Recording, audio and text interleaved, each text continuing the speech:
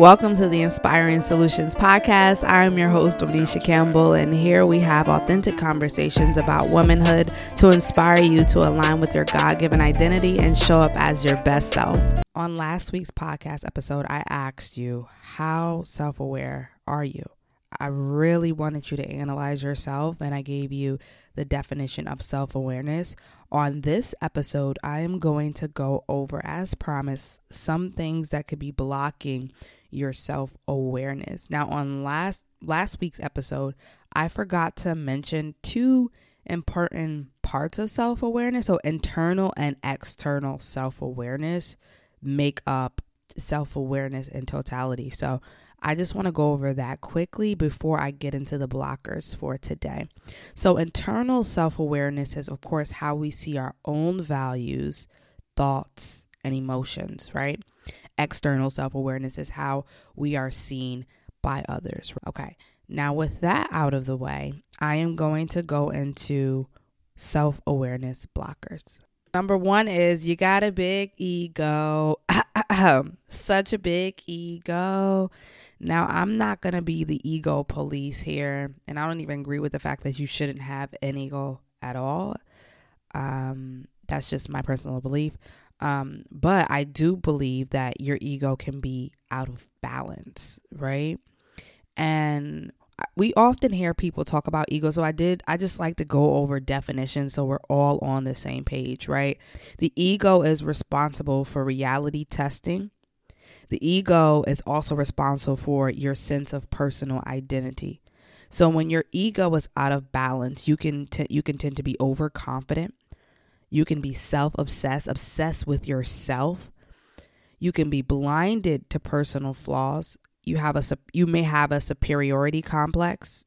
If your ego is out of balance, you could be a manipulator. And this is why it is important to have a healthy or a balanced ego. That's what I call it, balanced ego.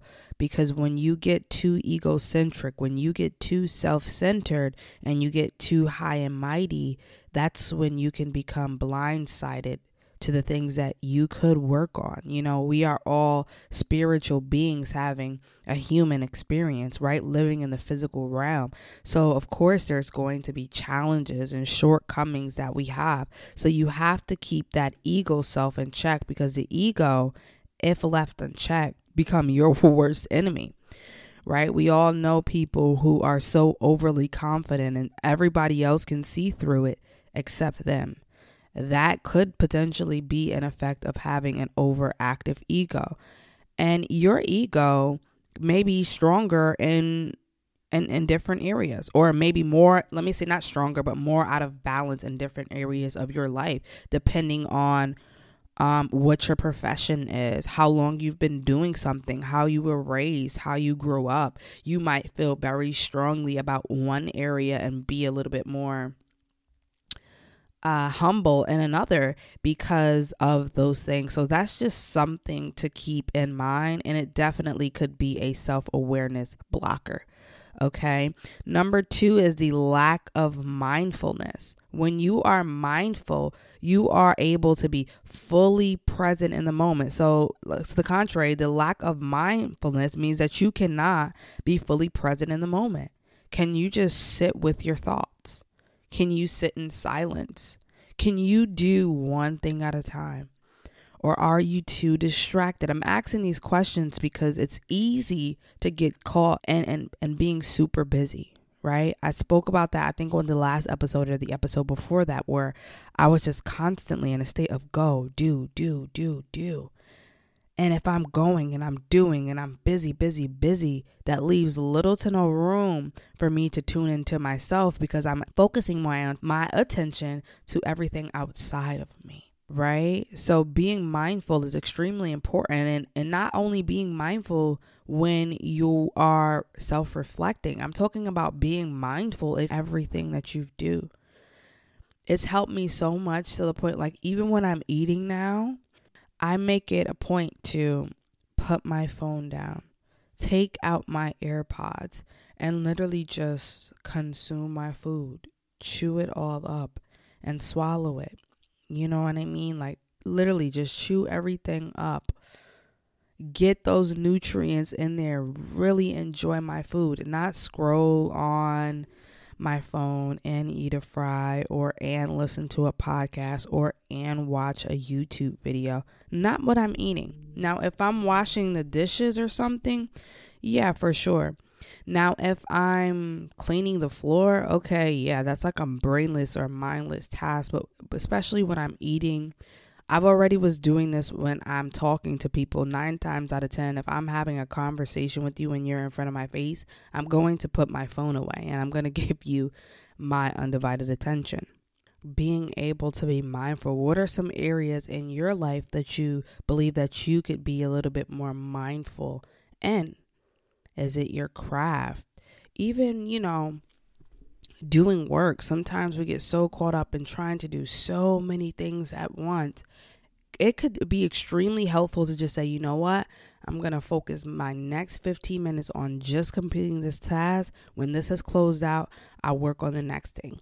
You know what? I'm going to put the phone away. I'm going to turn the TV off. I'm going to actually sit down today and give my child my undivided attention. We're going to talk. We're going to play together. We're going to read a story together. I'm talking about really being mindful, really being present in the moment, not being on the phone, driving and really, really, really being mindful. It may take some time. It may take some adjustment. I am a big advocate for starting slowly but surely, right? Slowly but surely. That seems to be the secret thing for me. Now, if you are someone who could just completely stop doing something cold turkey and move on to the next thing, then more blessings and more peace to you. Do what works for you. I'm an advocate of that also. The next thing that could be blocking your self-awareness is cognitive bias. Now, that's just a fancy way of saying you have a tendency to process and filter through information quickly, right? And it's not completely your fault because it's how the human brain is wired for survival, right? We filter things through a matter of personal experience and preferences again, but it's all about balance, right? This can be used, cognitive bias can be used as a coping mechanism. If you're processing brain too quickly, that means there could be room for error, right? It's making you find mental shortcuts, and it could lead to creating irrational interpretations and judgments about yourself, about other people, about situations, about circumstances. And it's unconscious. And another form or type of cognitive bias is confirmation bias.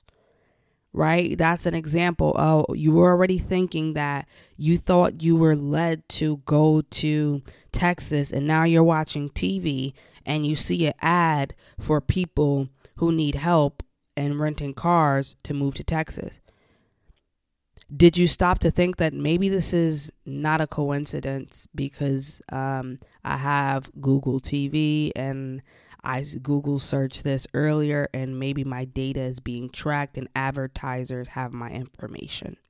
Like, you know what I mean? That's that cognitive bias coming in there. It's filtering its way through.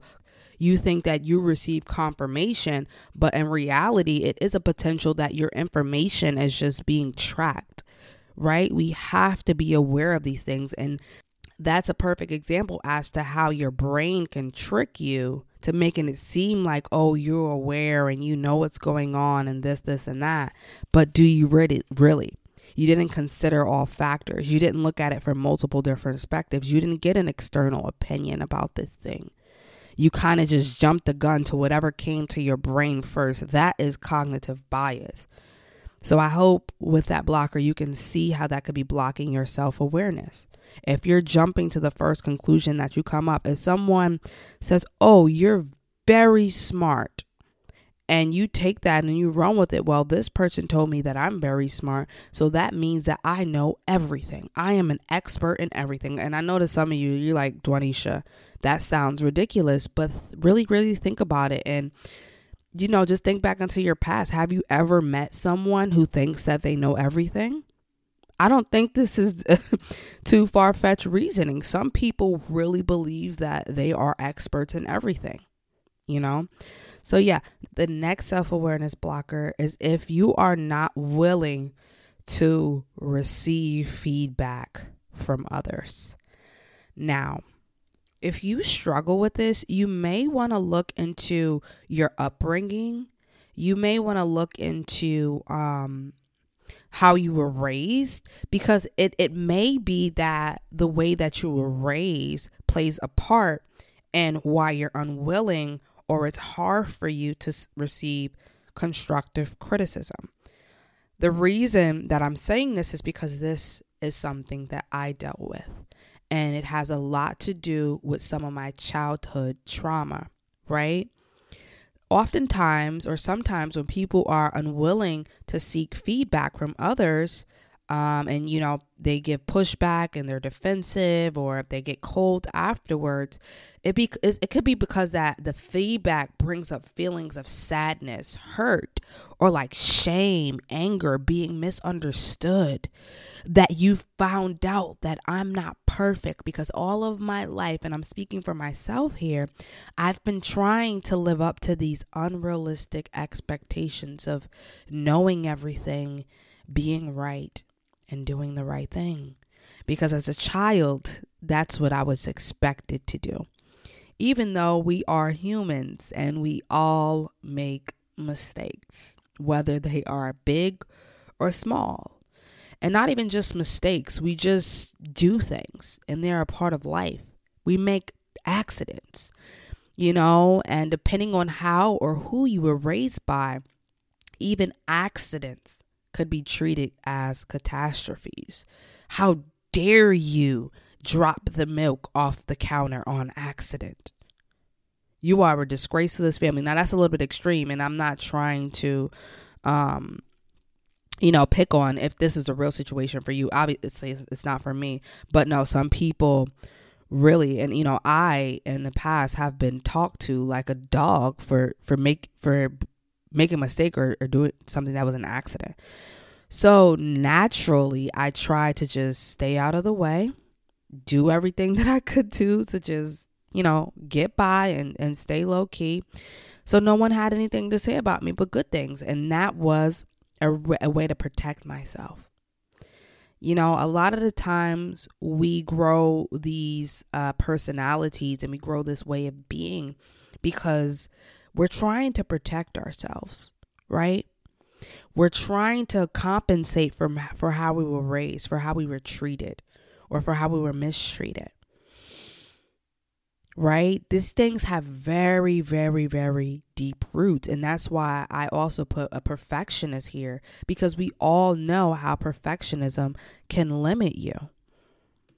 And being a perfectionist is only going to make you go down this negative spiral of emotions, right? It can make it difficult to achieve your goals because you have that inner critic in your head. I was watching a video by Sister Six the Goddess. She is a beautiful, wonderful woman. She does femininity content, and I watch her sometimes because she is so entertaining. But nevertheless, she had a live stream and she said that from the ages of, I forget the ages, I think it was from when a child is born to like 12, the voice that develops inside that child's head is the voice of the mother, right? So if your mother was overly critical, right, and she said to you when you made a mistake, how could you make that mistake? You're so stupid. You internally would say to yourself in your own voice in your head, oh my God, I made a mistake. I'm so stupid. Taking that identity on. I didn't look into any research to back up what she was saying, but I trust the sister and I trust what she was saying. And I have personal experience with that, so I believe it too. So that just goes to show how deep rooted these things is. And it could also serve for the good too. If you had a mother that said to you when you were younger, oh baby, everybody, makes mistakes. This is how you do it the right way the next time.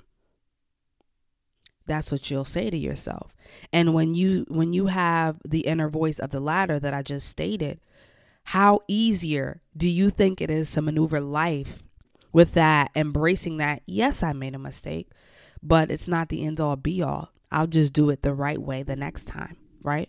I learn from my mistakes. I don't get inside my head and critique myself into mental chaos, right?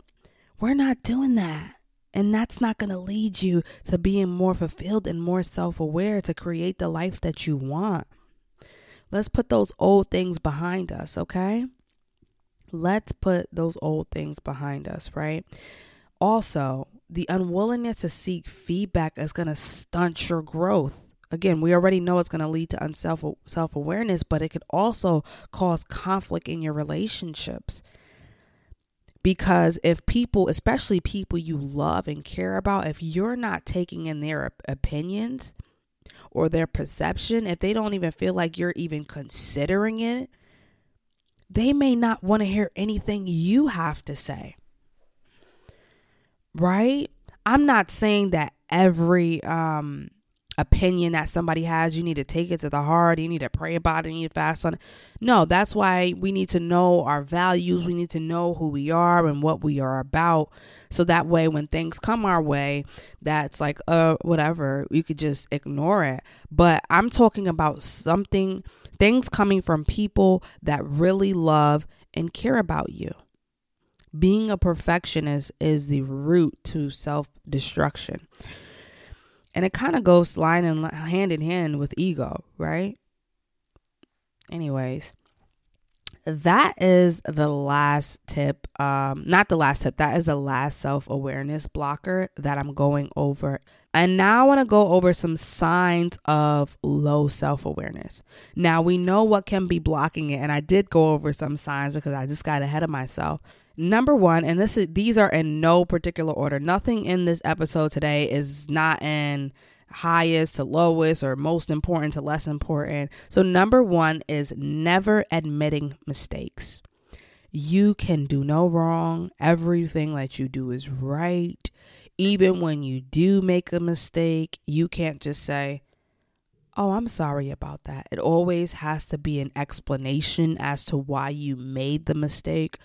Oh, well, I didn't get enough rest. Or, oh, well, I am busy. Or, oh, well, that's a sign. So number two is constantly critiquing other people.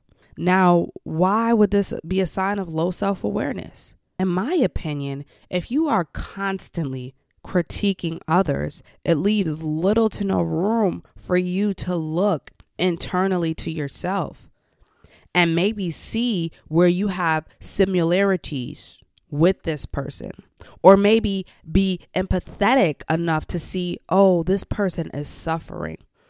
I suffer in my own ways too. Or maybe see that this person needs help. Constantly critiquing others is really not helpful. It can put people in a state of being defensive, not wanting to be around you. I think this one goes with a lot of external self-awareness. How do people perceive you? Who wants to be around someone who is constantly criticizing them? No one at all. What do you think is more helpful? Saying to someone, you're lazy. You don't eat healthy enough. Your socialization skills suck. Or saying, when you don't help me with the monthly reports that I have to submit, it really makes me feel overwhelmed. And I would really like if you could just help out a little bit more. Or I feel really unconsidered when you don't help out and pull your weight in this group project instead of you're lazy.